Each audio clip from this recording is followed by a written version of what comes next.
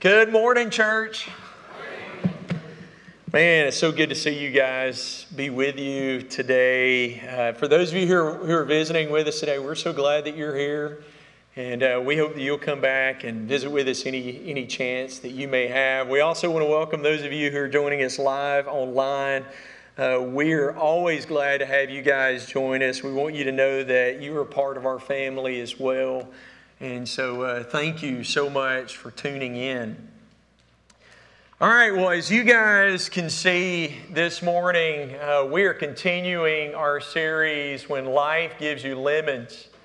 And what we're doing in this series is we're just walking through the book of Philippians. And really, it's not a book at all, right? We talked about this from the beginning. Really, it's a letter. And it was written by a guy by the name of Paul who talks an awfully lot about the joy that he has, right? In no less than 4 chapters, he mentions joy, rejoicing, gladness some 16 times. And so, man, this is just a letter, a book that is just full of joy. And what's absolutely amazing is the circumstances that Paul is writing this through, or writing this in. Paul, remember we talked about, he is writing this from a prison. He is chained to a guard 24/7, and he is awaiting trial in which he is facing possible execution.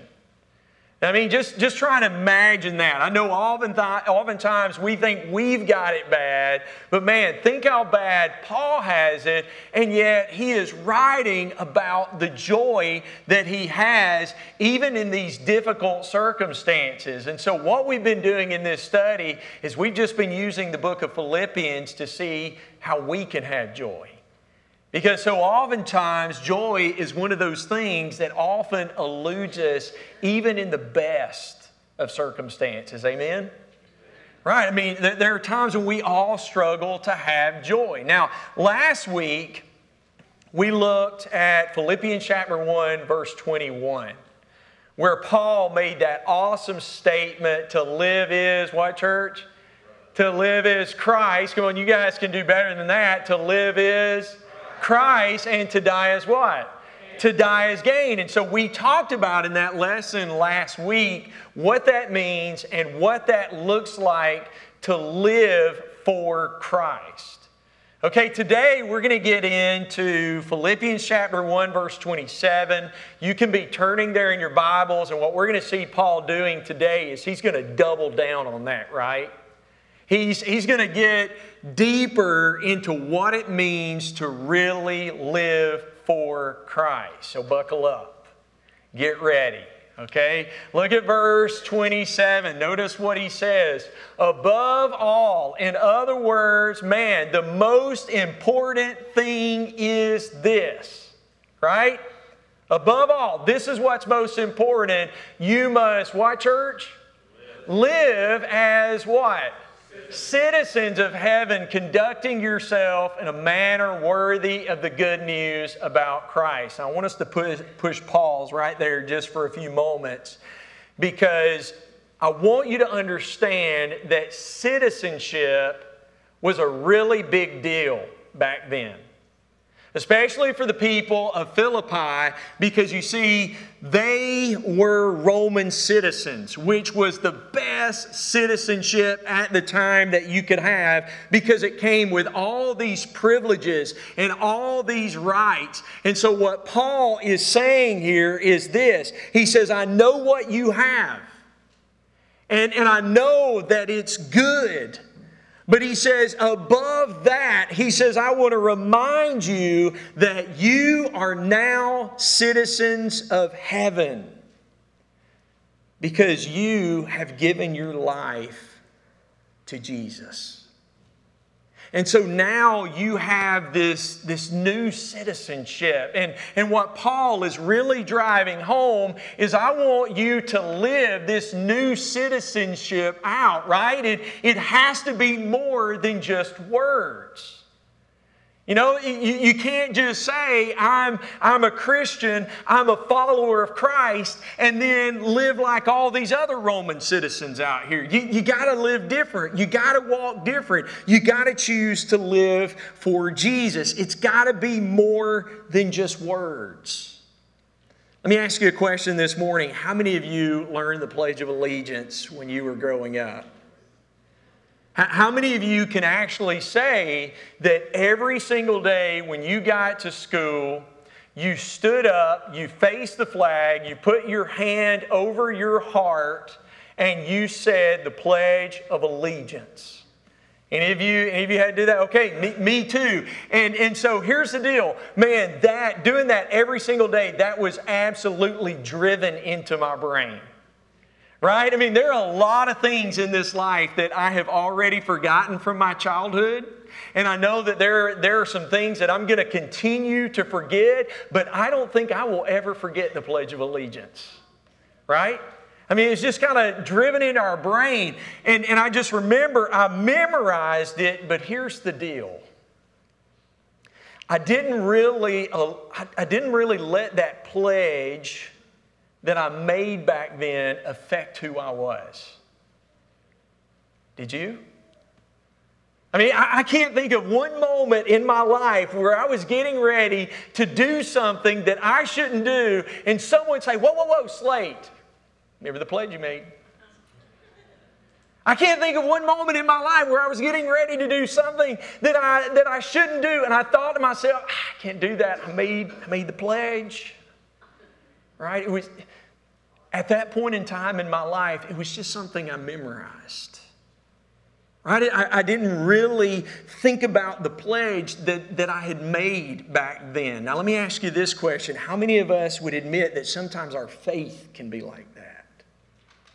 And what I mean by that is we come to services on Sunday morning, and maybe we come to Bible class on Sunday morning and Bible class on Wednesday night, and we pledge all these things to Jesus, right? But our life doesn't reflect the things that we say are really important. And here's what Paul's trying to get at. Look, I want you to pledge allegiance, but I want you to pledge allegiance to King Jesus. And it's more than just your words. Because of the citizenship that we have, because of the pledge that we have taken as Christians, because of the kingdom that we have entered into, we should totally and radically be shaped, right, into Jesus and the way He lived and the way He would have us live, right? It should radically shape our everyday, every single interaction that we have. In other words, I pledge my allegiance to King Jesus. And because that's true, what is this situation asking of me? And that's what Paul is really going to speak into as we look back at this verse, as we finish out this verse.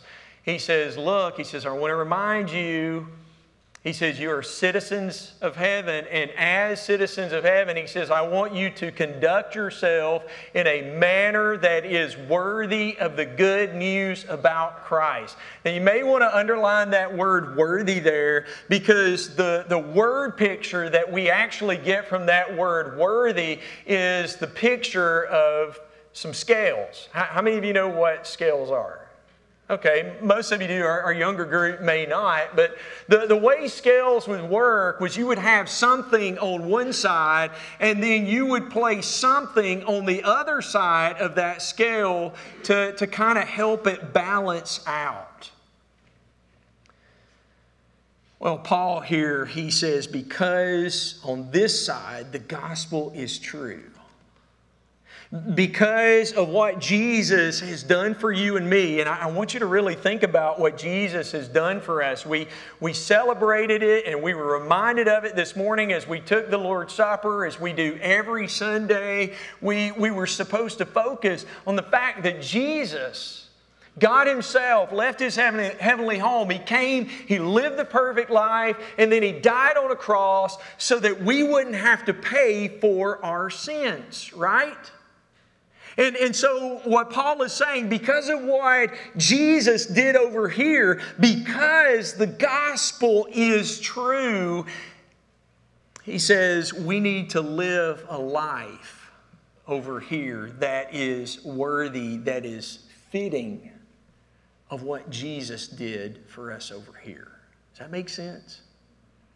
Are you guys with me? Because of what Jesus did for us, we should be living a certain way as His followers. As the ones who are the recipients of what Jesus has done for us. Think about what Jesus did for you. Jesus saved you from eternal punishment. He saved you from eternal death.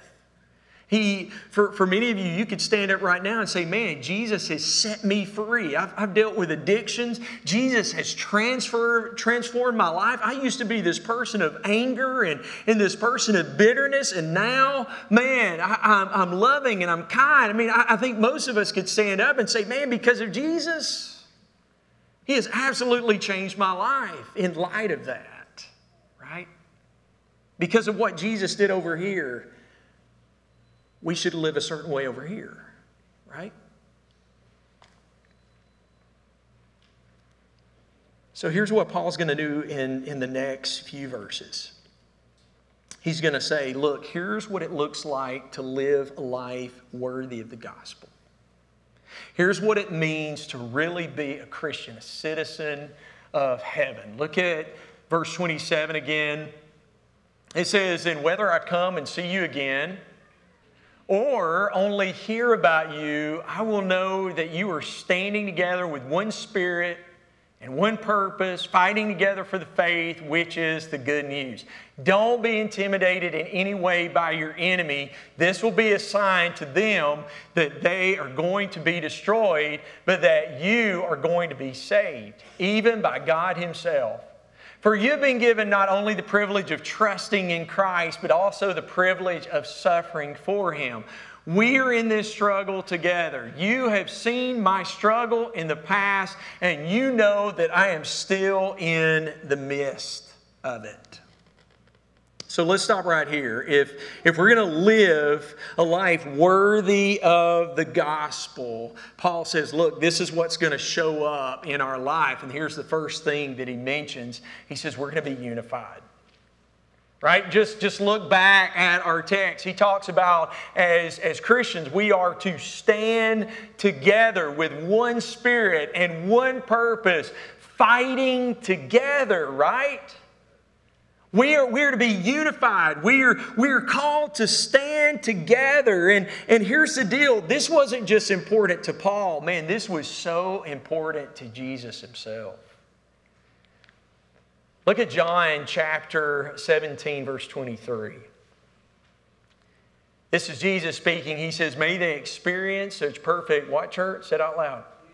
Unity, that the world will know that you sent me and that you love them as much as you love me. And I want you to really take this in. I want you to really think about this. Jesus is getting ready to go to the cross. And what was on His heart? What was on His mind in that moment? What did Jesus pray? That we would be unified. Right? He's praying, I want them to have so much unity that the world will stop and stare. I want them to have a unity like the world has never seen before, so that the only explanation for it is they have been touched by God. There is some good news behind them. There must be something bigger that is pulling them all together like this. Because think about today, and this is why it's so important. Think about why a lot of people say they don't come to church. I would say a fair number, if you ask them, they'll tell you they don't come to church because of the disunity, because of the divisiveness. Or as some people like to regard or refer to it as the Christian Civil War, right? I mean, you think about what God is doing here and what He refers to it as, right? He's building a kingdom. We're part of His kingdom. Now, let me ask you a question this morning. Who would want to move to a kingdom? Who would want to be a part of a kingdom that's in the middle of a civil war? Right? That's why Paul gives us this call to be united as one. The Bible says that those of us who have given our lives to Jesus, those of us who are citizens of heaven, we are part of a body. And if you look at Ephesians chapter 4, verse 4, he talks about this body is one body. And he also talks about how we're a part of God's family. And as God's family, we are brothers and sisters in Christ. And then I love the imagery. I love the picture that Paul gives us here. That as brothers and sisters in Christ, we are to stand together. We are to stand shoulder to shoulder with one another. And I want you to think about this. How hard is it to fight each other shoulder to shoulder? Right? When you're standing together, when you're standing shoulder to shoulder, it's almost impossible to fight. And here Paul is saying, look, I want you to stand shoulder to shoulder. I want you to stand together. And a lot of people believe that really what he's giving reference to here is a Roman military formation. Some of you have probably seen this in movies. As the Romans would go out into battle, they would stand shield to shield, shoulder to shoulder, and their strength wasn't so much in them, but in that line, right? That line that would just push forward. And that's what Paul is calling us to. It's this amazing picture of unity as brothers and sisters in Christ, citizens of heaven. We are standing shoulder to shoulder because if divisiveness would push the world away, unity is what will pull this watching world in so that they will desire to give their lives and desire to come to know Jesus themselves. And so Paul says, listen, in light of the gospel, because of what Jesus did over here, he gives us this call to unity. But then also, Paul gives us this call to be courageous. Look back at our text, verse 28. He says, don't be what, church? Don't be intimidated in any way by your enemies. Now, some of your translations may say, don't be afraid or don't be terrified. And the word picture of that word there, intimidation or afraid, is really this picture of a skittish horse. How many of you have ever seen a horse, or maybe you've even been on a horse that's been spooked before? That's a scary moment, isn't it? That's why I don't mess with horses. I love looking at them at a distance, but there was a time where I was with Julie's family and I got on a horse, and man, I didn't realize how far you are off the ground on a horse, right? And I'm up there on this horse, and all of a sudden, for some reason, don't know what it was, the horse gets spooked, and it goes back up on its back legs like the picture you see, and I just grab onto the horse, and man, I'm screaming, get me off of this thing. It was scary, man, and that's the imagery that we have of this horse that gets spooked, and it's bucking, and it's going crazy, and doing all these things because it's spooked. And Paul is saying, look, don't let that be you. Just like a horse can be trained to be a war horse, to go into battle and not get spooked, he says, I'm placing that same calling on you. Don't be intimidated by anything that comes your way. Now, let me speak more into that word courage, because I think so oftentimes when we think about courage, we think about something big, right? In order to have courage, we got to do something big, like something out of the Lord of the Rings. Or those of you who have seen the movie Gladiator, you think of these big moments where you have people who step up in courage. But I love what Dr. Maya Angelou says about courage. She says, without courage, listen to this, we can't practice any other virtue with consistency. Without courage, we can't be kind. We can't be true. We can't be merciful. We can't be generous or even honest. And I think we could add to that what Paul has just called us to, even as far as unity is concerned. We can't have unity without courage. And so the question is this morning, is there anything that's intimidating you? Maybe it's a person. Maybe it's a type of situation you're facing. Maybe it's your finances. Maybe it's death. Is there anything that is intimidating you from truly living as a citizen of heaven? What is that thing? And what can you do about it? In the New Testament, there is this book of the Bible called Acts. And basically what the book of Acts is just a recording of the acts of the apostles and the church and the Holy Spirit as the church is just kind of getting off the ground. And one of the things that we see in the book of Acts is some individuals who were very, very courageous.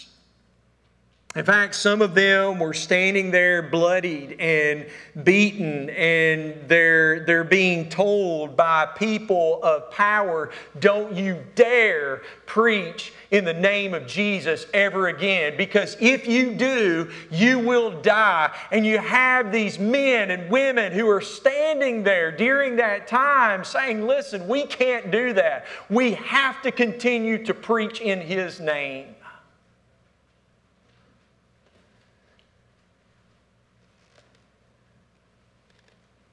And what's interesting is what they were praying for as they were going through all this.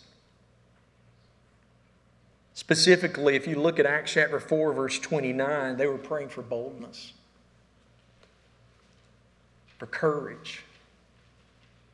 And it's like, why in the world are you guys praying for boldness, for courage? I mean, you look like you were absolutely full of it. But see, here's the deal. Here's what they knew. They knew that they were only courageous because of the Spirit of God. And you and I, man, we're no exception. We need to be praying for more boldness, for more courage, to be who we need to be who God is calling us to be. Because listen, this is what I know about me. Oftentimes things come into my life that I'm intimidated by, that I'm frightened by. And most of the time when I pray, instead of praying for boldness and courage to get through that, I pray, God, take me out of that. Anybody else? It's probably just me. But I mean, that's what I'm focused on. And here's the question that we have to wrestle with. Which one of my citizenships do you think is influencing that type of prayer? Because to be removed from pain and trials and to solely have pleasure, that sounds like a prayer that's really being influenced by my citizenship here in this world, in America. In the book of James, James talks about our prayers and why we don't oftentimes get what we want. He says in James chapter 4, starting in verse 2, he says, yet you don't have what you want because, number one, you don't ask God for it. But then he goes on to say, and even when you do ask, you don't get it because your motives are all wrong. You want only what will give you what? Church, say it out loud. Pleasure. Anybody else been guilty of that? And so we have to ask, man, is that what I'm after? Pleasure. I think so oftentimes that's the kind of God that I want. A God of pleasure, but really what we have is a God of holiness. And here's the deal. God wants us to have joy. Don't misunderstand that. He wants us to have joy, but it doesn't mean that it's going to be in the absence of hard times.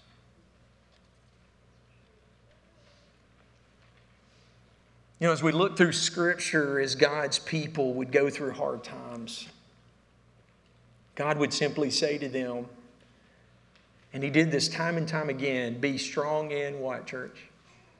And courageous. Deuteronomy 31, Joshua chapter 1. Why? He says, be strong and courageous. Why? Because the Lord is what? He's going to be with you. And you know, that's one of the benefits of being a citizen of heaven, right? Because here's the deal. That citizenship means that we don't go anywhere without our King. Remember what Jesus said before He left this world, before He ascended back into heaven? He says, I will be with you always, even to the very end of the age. And so that's the promise that comes with the citizenship of heaven, right? We may go through things in this life, but be strong, be courageous, because our King, the Lord, He's going to be with us. And so here, Paul, he calls us to stand together and to have courage as citizens of heaven. And we are going to need that because of the last point that he makes, which is the fact that we're going to suffer. And I want you to know it's inevitable for everyone. I know so oftentimes I'm tempted to say, woe is me. I'm the only one who's ever gone through that. Those are the kind of thoughts that oftentimes cross my mind. But as we look around, man, we all have problems, and a lot of those problems are very, very similar. But it's inevitable. We all face it. And so look at what Paul writes, starting in verse 29. He says, for you have been given not only the privilege of trusting in Christ, but also the privilege of what, church? Suffering for Him. We're in this struggle together. Now, this was very important to the people back then because there are some who believe that if you were suffering, if you went through hard times, it's because you were a sinful person. Now, don't misunderstand me. So oftentimes when we make bad choices, we can create suffering for ourselves. But on the flip side of that, sometimes we suffer not because we're doing things we shouldn't do, but because we're doing things we should do. Because we're living for Christ. In fact, he says we are going to suffer. And Paul's saying, look, I don't want you to run from it. I mean, I realize it's inevitable. I mean, it's coming. And yes, we should do everything we can to keep from tripping over ourselves, right? You know what I'm saying? I mean, we don't want to create suffering for ourselves, but there are going to be times when, as a Christian, we're going to suffer if we live for Jesus. Living the perfect life doesn't mean being absent from suffering. If it did, man, Jesus' life was all messed up, right? Because Jesus is the only one who ever came and lived the perfect life. But here's what we know about Jesus. He suffered the worst. And so living a perfect life doesn't mean that we will be absent of suffering. And so we have to change our perspective when it comes to suffering as a citizen of heaven. And here's that perspective shift. Every bit of pain that we experience, all the suffering that we go through in this life is not in vain. In fact, it's with purpose. I think one of the best illustrations of this is the birth of a baby. Remember Jesus talked about that in John chapter 16, verse 21? You know, he's talking to his disciples about, hey, listen, some of you are going to grieve and you're going to be heartbroken and this is going to be painful for you when I die. But look at what he says. He says, it will be like a woman suffering from the pains of labor. When her child is born, her anguish gives way to what, church? To joy, because she has brought a new baby into this world. Now think about that, the birth of a baby. And I know this because my wife has told me it's terrible. My wife has given birth to 5 kids. And just about every one of those labors were absolutely terrible for her. And she even tried to have the epidural, and either she didn't get it in time, or it only took on one side, or she had a kidney infection. I mean, it was one thing after another. And so with just about every one of our kids, she went through this terrible pain. But if you ask her if the pain was worth it to have those kids, she'll tell you, yeah. Well, just like the suffering of having a baby gives birth to something good and beautiful, we can trust that God can use the suffering in our lives to bring about something good and beautiful. Now, I'm not saying what we're suffering is good and beautiful. What I'm saying is that with God, because of who He is, He can actually use the worst suffering in our life to birth something good and beautiful if we will allow it. We can even, in the midst of suffering, have joy. Going back to Acts chapter 5, one of the passages that absolutely blows me away is Acts 5:41, because the apostles, they had just been beaten. They're bloodied. They're beaten up. And well, notice what it says. The apostles left the high council. What, church? Rejoicing. Isn't that crazy? I mean, these guys were beaten to a pulp for preaching in the name of Jesus. And they left rejoicing that God had counted them worthy to suffer disgrace for the name of Jesus. They'd been beaten and humiliated, and they walked away with a limp, but they had joy. Right? Because God had counted them worthy to suffer for the gospel. I know we're out of time, but let me leave you with a question to wrestle with this week. Who do you become when opposition comes? Which part of your citizenship gets highlighted when opposition comes? When suffering comes, do you look more like a citizen of heaven, or do you look more like a citizen of this world? And I want to leave you with a passage, and Andy's fixing to lead us in our invitation song after I read this. But Hebrews chapter 12, verses 2 through 3, he says, we do this by keeping our eyes focused on Jesus. In other words, we endure suffering. We're able to be who we need to be because we keep our focus on Him, the champion who initiates and perfects our faith. Because of the joy awaiting Him, He did what, church? He endured the cross, discarding its shame. Now He is seated in the place of honor besides God's throne. Think of all the hostility that He endured from sinful people. In other words, the Hebrew writer is pointing back to Jesus, and he says, look at what all Jesus went through. And He went through all that with this joy in His mind of what that was going to produce, what that was going to do for you. And then he goes on to say, think of all the hostility He endured from sinful people. Then you won't become weary and give up. Stay focused on Jesus. There may be someone maybe someone who needs prayers this morning to do just that, to stay focused on Jesus. Maybe that someone needs to say this morning, man, I need strength.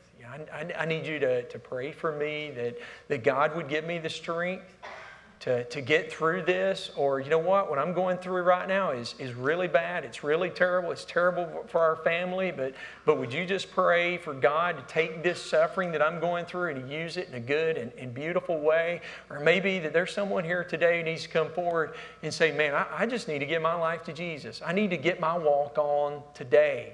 Being baptized into Christ, having all my sins washed away, beginning with a fresh start in Him. But whatever the case may be, if you need to respond today, won't you come? Together we stand and sing. Softly enter